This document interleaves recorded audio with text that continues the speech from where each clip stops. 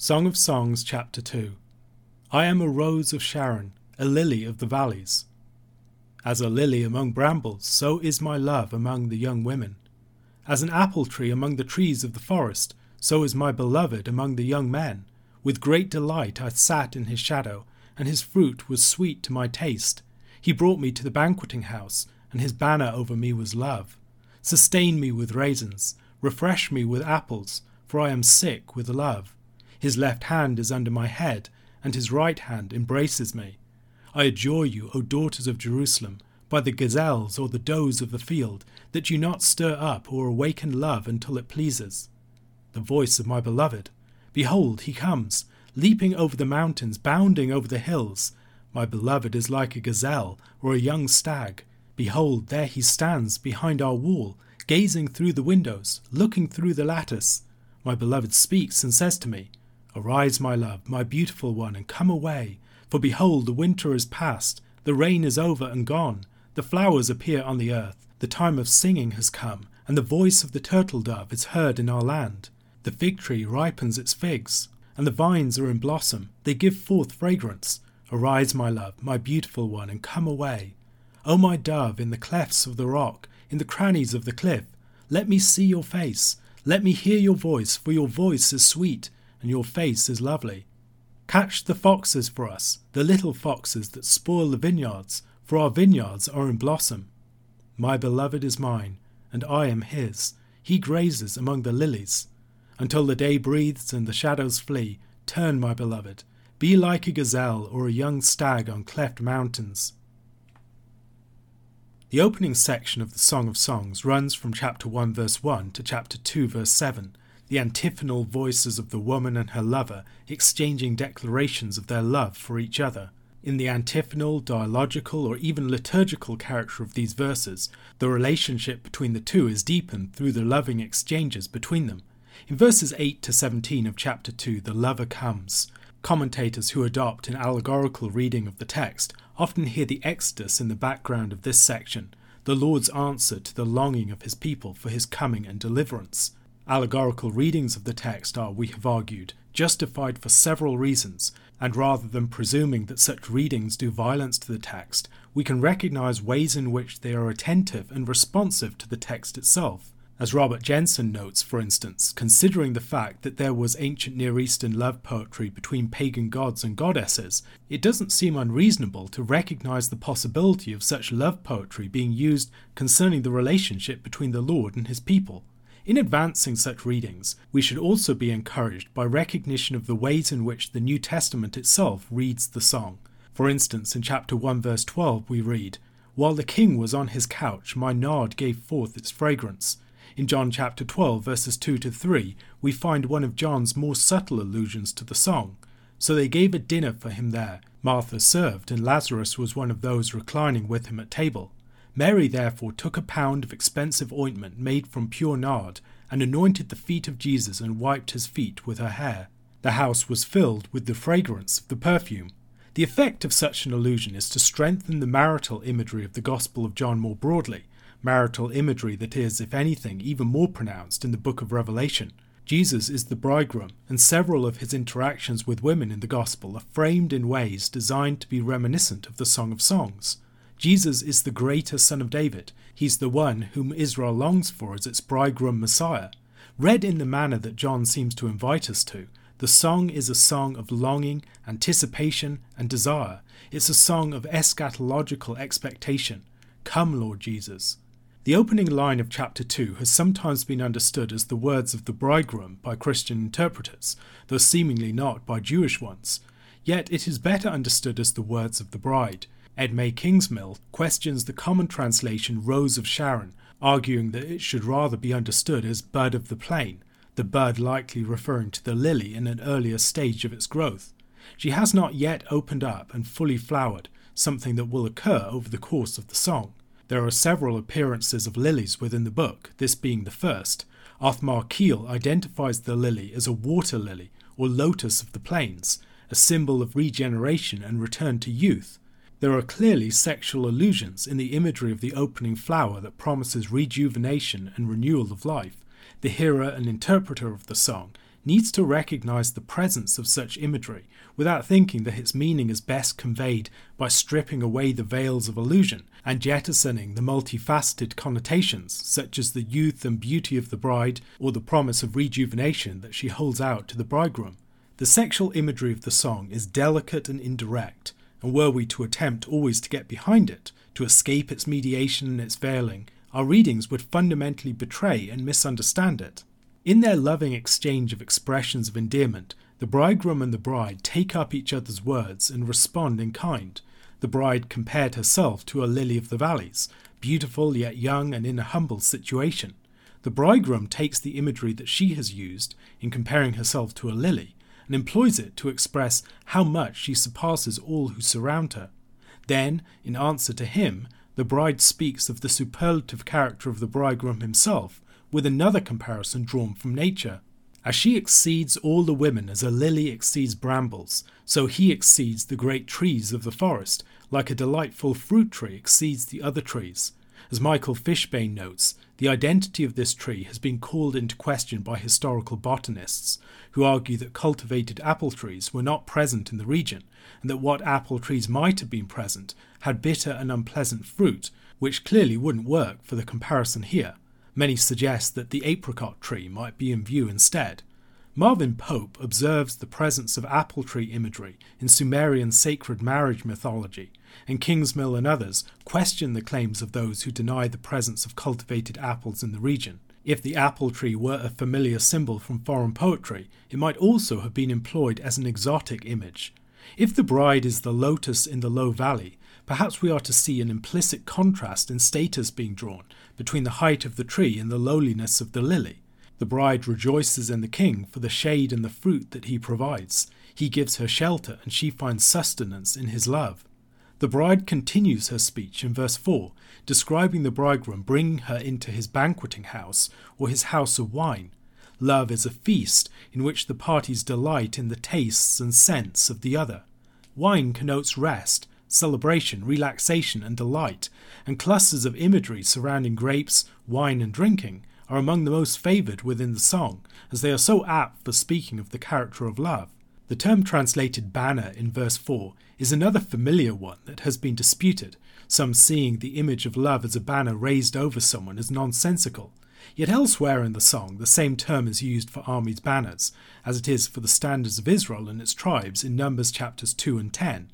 As Keel observes, the images on such banners and standards conveyed the mission of a unit or symbols of their deity. As the bride comes under the shelter and protection of the bridegroom and into his feasting hall, his banner over her declares his loving purpose. A bridegroom who raises such a banner over his beloved is also by implication a mighty man, able to guard and to empower her. Here the woman describes herself as lovesick, asking for her lover to revive and refresh her with raisins and apples. Lovesickness is a recurring theme within the song, being used to characterize the bride in particular. Cheryl Exum writes very helpfully about the way that the man and the woman of the song and their love for each other are presented to us, presented in ways that contrast them and don't just connect them. Describing the woman, she writes, she expresses her desire and explores her feelings for him and his for her through stories in which she and he both play roles as themselves or in fantasy guises. However, she writes of the man does not tell stories. His way of talking about love is to look at her and tell her what he sees and how it affects him. She writes further, the man constructs the woman, creates a picture of her for us through the gaze. We follow his gaze as he progressively builds up a metaphorical picture of her, bit by bit, until she materializes before us. The woman constructs the man primarily through the voice. She quotes him speaking to her, but he never quotes her. Exum proceeds to describe the differences between the ways that the love of the two lovers is described. She writes, the difference is subtle, for both feel wondrously overwhelmed by the other. The woman speaks about herself, about being in love and how she experiences it. I am faint with love, or I am lovesick. Her condition, lovesickness, is a malady to which lovers are prone, a state of intense longing that feeds on love and leaves one languid and in need of the sustenance only love can bring. She goes on, the woman tells others, the women of Jerusalem, what love does to her. The man speaks to the woman about what she does to him. She sums up the difference. He is awestruck, she is lovesick. In verse 6, the bride imagines the bridegroom fondling her, in a description for which we can find far more sexually explicit parallels in Sumerian sacred marriage poetry. The unity of the Song of Songs can be seen in part through its use of repeated refrains. Roland Murphy identifies a few key refrains that recur at various points in the song. The first of these key refrains is this verse: "His left hand is under my head, and his right hand embraces me." This refrain is largely repeated in verse 3 of chapter 8. A second refrain is in the verse that follows: "I adjure you, O daughters of Jerusalem, that you not stir up or awaken love until it pleases." This is present in verse 7 here, and again in chapter 8 verse 4, two refrains being repeated in two sets of successive verses. However, the adjuration refrain is also found in chapter 3 verse 5. Murphy also sees a "who is this" refrain, what he terms the possession refrain, "my beloved is mine and I am his," and finally, "until the day breathes and the shadows flee." The repetition of these refrains serves to connect the song together. It also weakens the arguments of those who see the song as merely a loose connection of different poems. Robert Alden argues that the song has a strong chiastic structure, drawing attention to repeated phrases and details on either side of it. However, Richard Davidson argues for a modified chiastic structure with two parallel panels on either side of the central verses of 4 verse 16 and 5 verse 1, bookended by chiastic structures in chapter 1 and 2, and from chapter 7 verse 11 to the end of chapter 8. His proposed macro structure for the book depends much more upon the repeated refrains, and, to my mind, convincingly demonstrates the robust integrity and unity of the song. The bride here speaks of love as a force of its own that must be handled with wisdom, neither prematurely excited nor excessively delayed.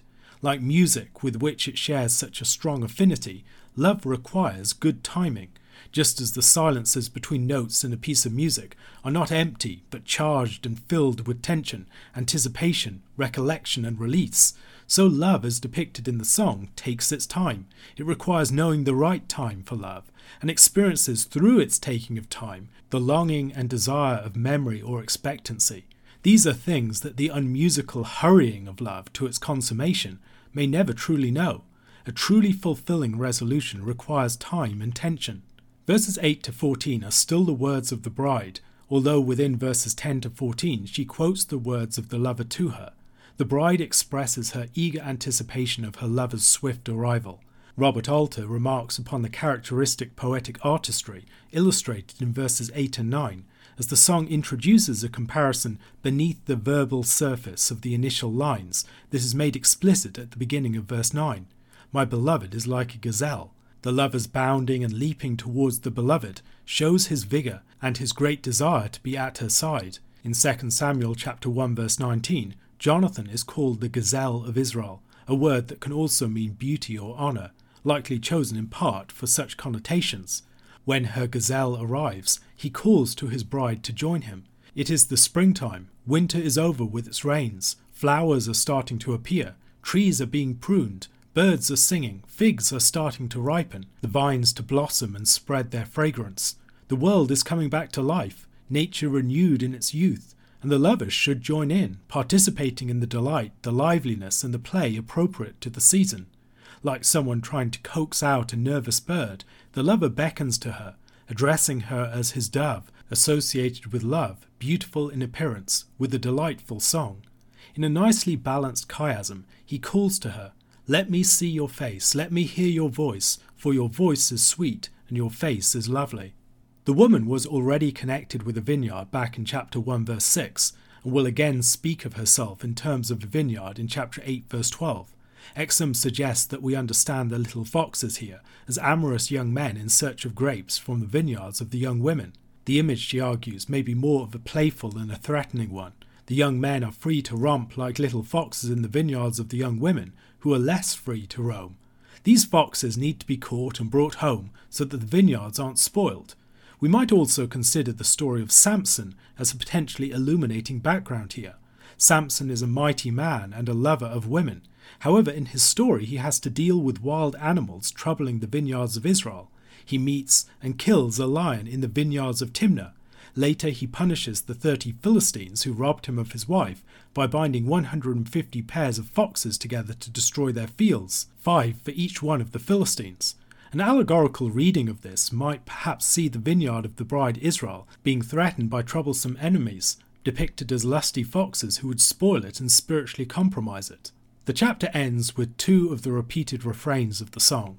Within the first we can, as Exum observes, see a clear contrast between the wild foxes of verse 15 and the beloved, who does not run wild but is committed to her to the exclusion of others, the 2 of them being bound together in mutual possession. My beloved is mine, and I am his. There is a very natural correspondence, of course, between this and the covenant formula, I will be your God and you will be my people.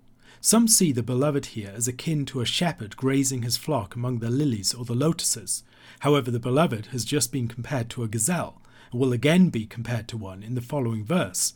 In chapter 4 verse 5, another verse that occurs immediately before a refrain like that of verse 17, we read, Your 2 breasts are like 2 fawns, twins of a gazelle that graze among the lilies. It seems more likely to me then that the beloved is grazing himself rather than shepherding grazing sheep, but perhaps the imagery is intentionally designed to invite both readings. As she is earlier compared to a lily, the image here likely conveys intimacy and love-making, the beloved satisfying himself in her body, which is like a flower-strewn land. The cleft mountains of verse 17 likely refer to her body in a way that evokes the beauty, mystery, wonder, and fruitfulness of the earth herself. Timing continues to be important for the lovers, as we see in the words of the woman in verse 17, but the exact timing in view bewilders most commentators, as the expression used is ambiguous. Exum takes this ambiguity seriously. The woman is both seemingly sending her lover away and summoning him to her. She notes that the words of the woman here are almost identical to the last words of the song, and that even in the verbal differences from this verse, the same intentional ambiguities seem to be present there. Writing concerning these differences, she writes, These differences pull in opposite directions, foregrounding the dual impulses already at work in chapter 2 verse 17. The similarity between chapter 2 verse 17 and chapter 8 verse 14 invites us to look more closely at how, in its poetic unfolding, chapter 2 verse 8 to 17 might offer a clue to the meaning of the song as a whole. Chapter 2 verse 8 to 17 ends as the song ends, with the woman seemingly sending her lover away and calling him to her in the same breath. It is followed in chapter 3 verses 1 to 5 by a second story in which the woman seeks and finds her lover. This pattern indicates that the paradoxical sending away and calling for or forth is a prelude to the lovers' union, a union that throughout the song is simultaneously assured, deferred, and, on a figurative level, enjoyed. A question to consider. Standing back from the imagery used in this chapter and looking at all of the images taken together, what collective effect does it have in characterizing the love of the pair? Luke chapter 2 verses 1 to 14. In those days the decree went out from Caesar Augustus that all the world should be registered. This was the first registration when Quirinius was governor of Syria, and all went to be registered, each to his own town. And Joseph also went up from Galilee, from the town of Nazareth, to Judea, to the city of David, which is called Bethlehem, because he was of the house and lineage of David, to be registered with Mary, his betrothed, who was with child. And while they were there, the time came for her to give birth. And she gave birth to her firstborn son, and wrapped him in swaddling cloths, and laid him in a manger, because there was no place for them in the inn. And in the same region there were shepherds out in the field, keeping watch over their flock by night. And an angel of the Lord appeared to them, and the glory of the Lord shone around them, and they were filled with great fear. And the angel said to them, Fear not, for behold, I bring you good news of great joy that will be for all the people. For unto you is born this day in the city of David a Saviour, who is Christ the Lord. And this will be a sign for you. You will find a baby wrapped in swaddling cloths, and lying in a manger. And suddenly there was with the angel a multitude of the heavenly host, praising God and saying, Glory to God in the highest, and on earth peace among those with whom he is pleased. Luke chapter 2 begins with a census of the whole world by Caesar Augustus. This sets Luke's story within the context of the wider empire of Rome, much as the later story of Israel in the Old Testament is placed within the context of larger empires such as Assyria, Babylon, the Medo-Persians, as the influence of Israel and the Lord is felt throughout the wider world that Israel inhabits. Luke's narrative in Luke and Acts will conclude with Paul in Rome. By mentioning Rome at this point, this wider world provides a backdrop for the gospel, even though most of the action within it will be contained within Israel's borders and population. It also makes clear that Israel is under foreign control. Under the shadow of Roman rule, an heir of David is returning to the city of David. Much ink has been spilt on the subject of Luke's census, as there immediately seems to be a number of problems. First of all, Quirinius was not the governor of Syria at the time of Jesus' birth. Second, there's no evidence that people would have to return to their ancestral town to be registered, or that Mary would need to accompany Joseph. And third, Judea wouldn't be included in such a census because it was a client kingdom of the Romans, under the rule of Herod the Great. While I won't get into all of these issues here are a few observations in response. First of all, it's likely that Bethlehem was not just Joseph's ancestral home, that it was his family home. Mary's home was in Nazareth, where Joseph had gotten betrothed to her. They then moved down to Bethlehem together, as their initial home as a couple, as Joseph presumably owned property and had family there. This was where he came from. Joseph takes Mary with him because Bethlehem is his family home, and he intends that, having been betrothed in Nazareth, they marry and settle in Bethlehem. The census provides the occasion for this, but he goes back because that's where he owns property, that's where he belongs. Later, as we read in Matthew chapter 2, they move back to her hometown of Nazareth for the safety of the infant, and there we get the impression that Joseph and Mary belonged in Bethlehem. They weren't just visiting there for a short period of time. Perhaps the best explanation I've found for the census is that advanced by Stephen Carlson, who argues that Augustus's census was not a once-off general census, but that Luke is referring here to a larger census policy. The reference to the first registration when Quirinius was governor of Syria is better translated, he argues, as "this became a very important registration when Quirinius was governing Syria." Now, why would he refer to this? Because the 6 AD census under Quirinius was the time and context of the rise of Judas the Galilean and his resistance to the Roman Empire. He started the movement of the Zealots, which eventually led to the Jewish war with Rome in the late 60s AD. This was a hugely important event within people's memory, and it's referred to elsewhere in Scripture in Acts chapter 5 verse 37, further evidence that Luke had some idea of the relevant history. In Acts 5:37 he writes, "After him Judas the Galilean rose up in the days of the census and drew away some of the people after him. He too perished, and all who followed him were scattered." Other options have been suggested. Some have suggested 2 periods of office for Quirinius. Perhaps one of the most important things to bear in mind here is the limited character of much of the historical evidence that we are working with, and how often we are in danger of jumping to conclusions on the basis of silence or very limited evidence. There are a great many occasions where skepticism about the historical veracity of details in the Gospels has been challenged by later emergence of evidence that directly supports them. The infant is wrapped in swaddling clothes and laid in a manger, because there's no room for them in the inn. We've all seen nativity plays in which the innkeeper turns away Mary and Joseph. Usually the assumption is that there were such crowds of people in the town for the census that they didn't have space in all the lodgings. This is almost certainly mistaken. Joseph is just a young man returning to his family home, not to his ancestral home. There wouldn't be that much movement around, nor should we expect that the registration was all occurring on a single day or a short succession of days. These censuses could last many years. They weren't just over a period of days. Others have imagined that there was some sort of prejudice against Mary and Joseph, and so the innkeeper didn't let them in. But there is a far simpler answer. There was no inn, and there was no innkeeper. It doesn't even need to mean that there was no room in the family guest room, so that they had to camp out with the animals, although it could mean that. Rather, the more likely explanation is that they weren't short-term visitors to Bethlehem, but had moved back there on account of the registration and the marriage, and lived there. The simplest way to understand it is that they were living with Joseph's wider family. They would have a smaller marital room attached to the house, but that room didn't have room for her to give birth, and so they had to relocate to the main room of the house where the animals would also be present in order to give birth. When he's born, Jesus can then be placed into one of the feeding troughs of the animals.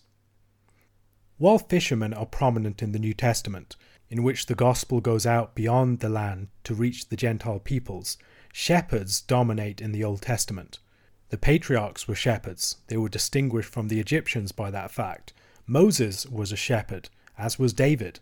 In a familiar Old Testament image, both God and the leaders of Israel were regarded as shepherds of the people, with the nation as their flock. See that in Psalm 23, or in Jeremiah chapter 3 verse 15, or 23 verse 1 to 4, and most strikingly perhaps in Ezekiel chapter 34. Moses was a shepherd, and he delivered Israel from Pharaoh as a shepherd, using a shepherd's rod to strike the enemy of his people and leading Israel through the wilderness like a flock. This is the way it's described in Isaiah chapter 63 verses 11 to 13. Moses' first encounter with the Lord was while keeping watch over his father-in-law's flock. He saw an angelic appearance with glory phenomena, something that probably occurred at night, considering the appearance of fire, and he was given the further sign that he would later worship the Lord on Mount Horeb with the people after bringing them out of Egypt. The shepherds in Luke are watching their flocks when they are given a glorious angelic appearance, accompanied with the glory of the Lord, and are also given a further sign. And I think we should notice the parallels between Exodus chapter 3 verse 12 and Luke chapter 2 verse 12. In Exodus, "And this shall be the sign for you, that I have sent you. When you have brought the people out of Egypt, you shall serve God on this mountain." In Luke chapter 2 verse 12, "And this will be a sign for you. You will find a baby wrapped in swaddling cloths and lying in a manger." The contrast within the parallel is striking, however.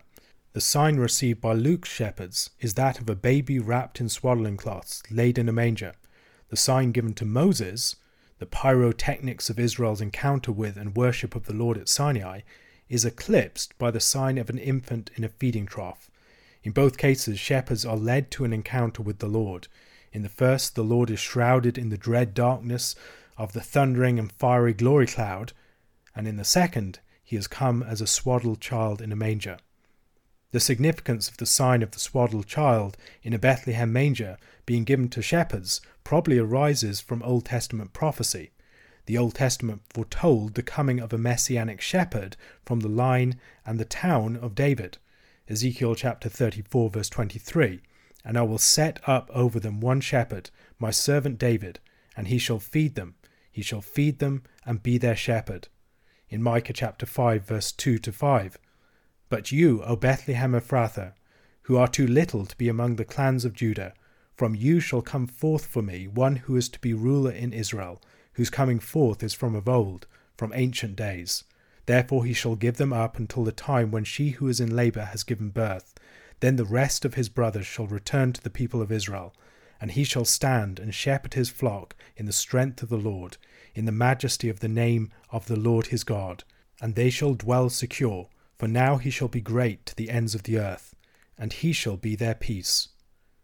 An infant in a sheep's manger in Bethlehem, the town of David's own birth, is a sign that she who is in labour has brought forth. We can hear the story of Rachel in the background of Micah's prophecy. Just before the birth of Benjamin and the death of Rachel, Jacob is told that kings will come from his loins. And while journeying towards Bethlehem, Rachel gives birth to Benjamin and dies. That story lies in the background of Micah chapter 4 and 5. But now Bethlehem has been reached, and the true king is to be born. The shepherds, symbolizing the leaders of Israel, encounter the promised great shepherd. However, there's a surprise. The one who was to feed the people as his flock is himself in the feeding trough. The Messiah will feed his flock, but not in the way that people might have expected. He will be their food.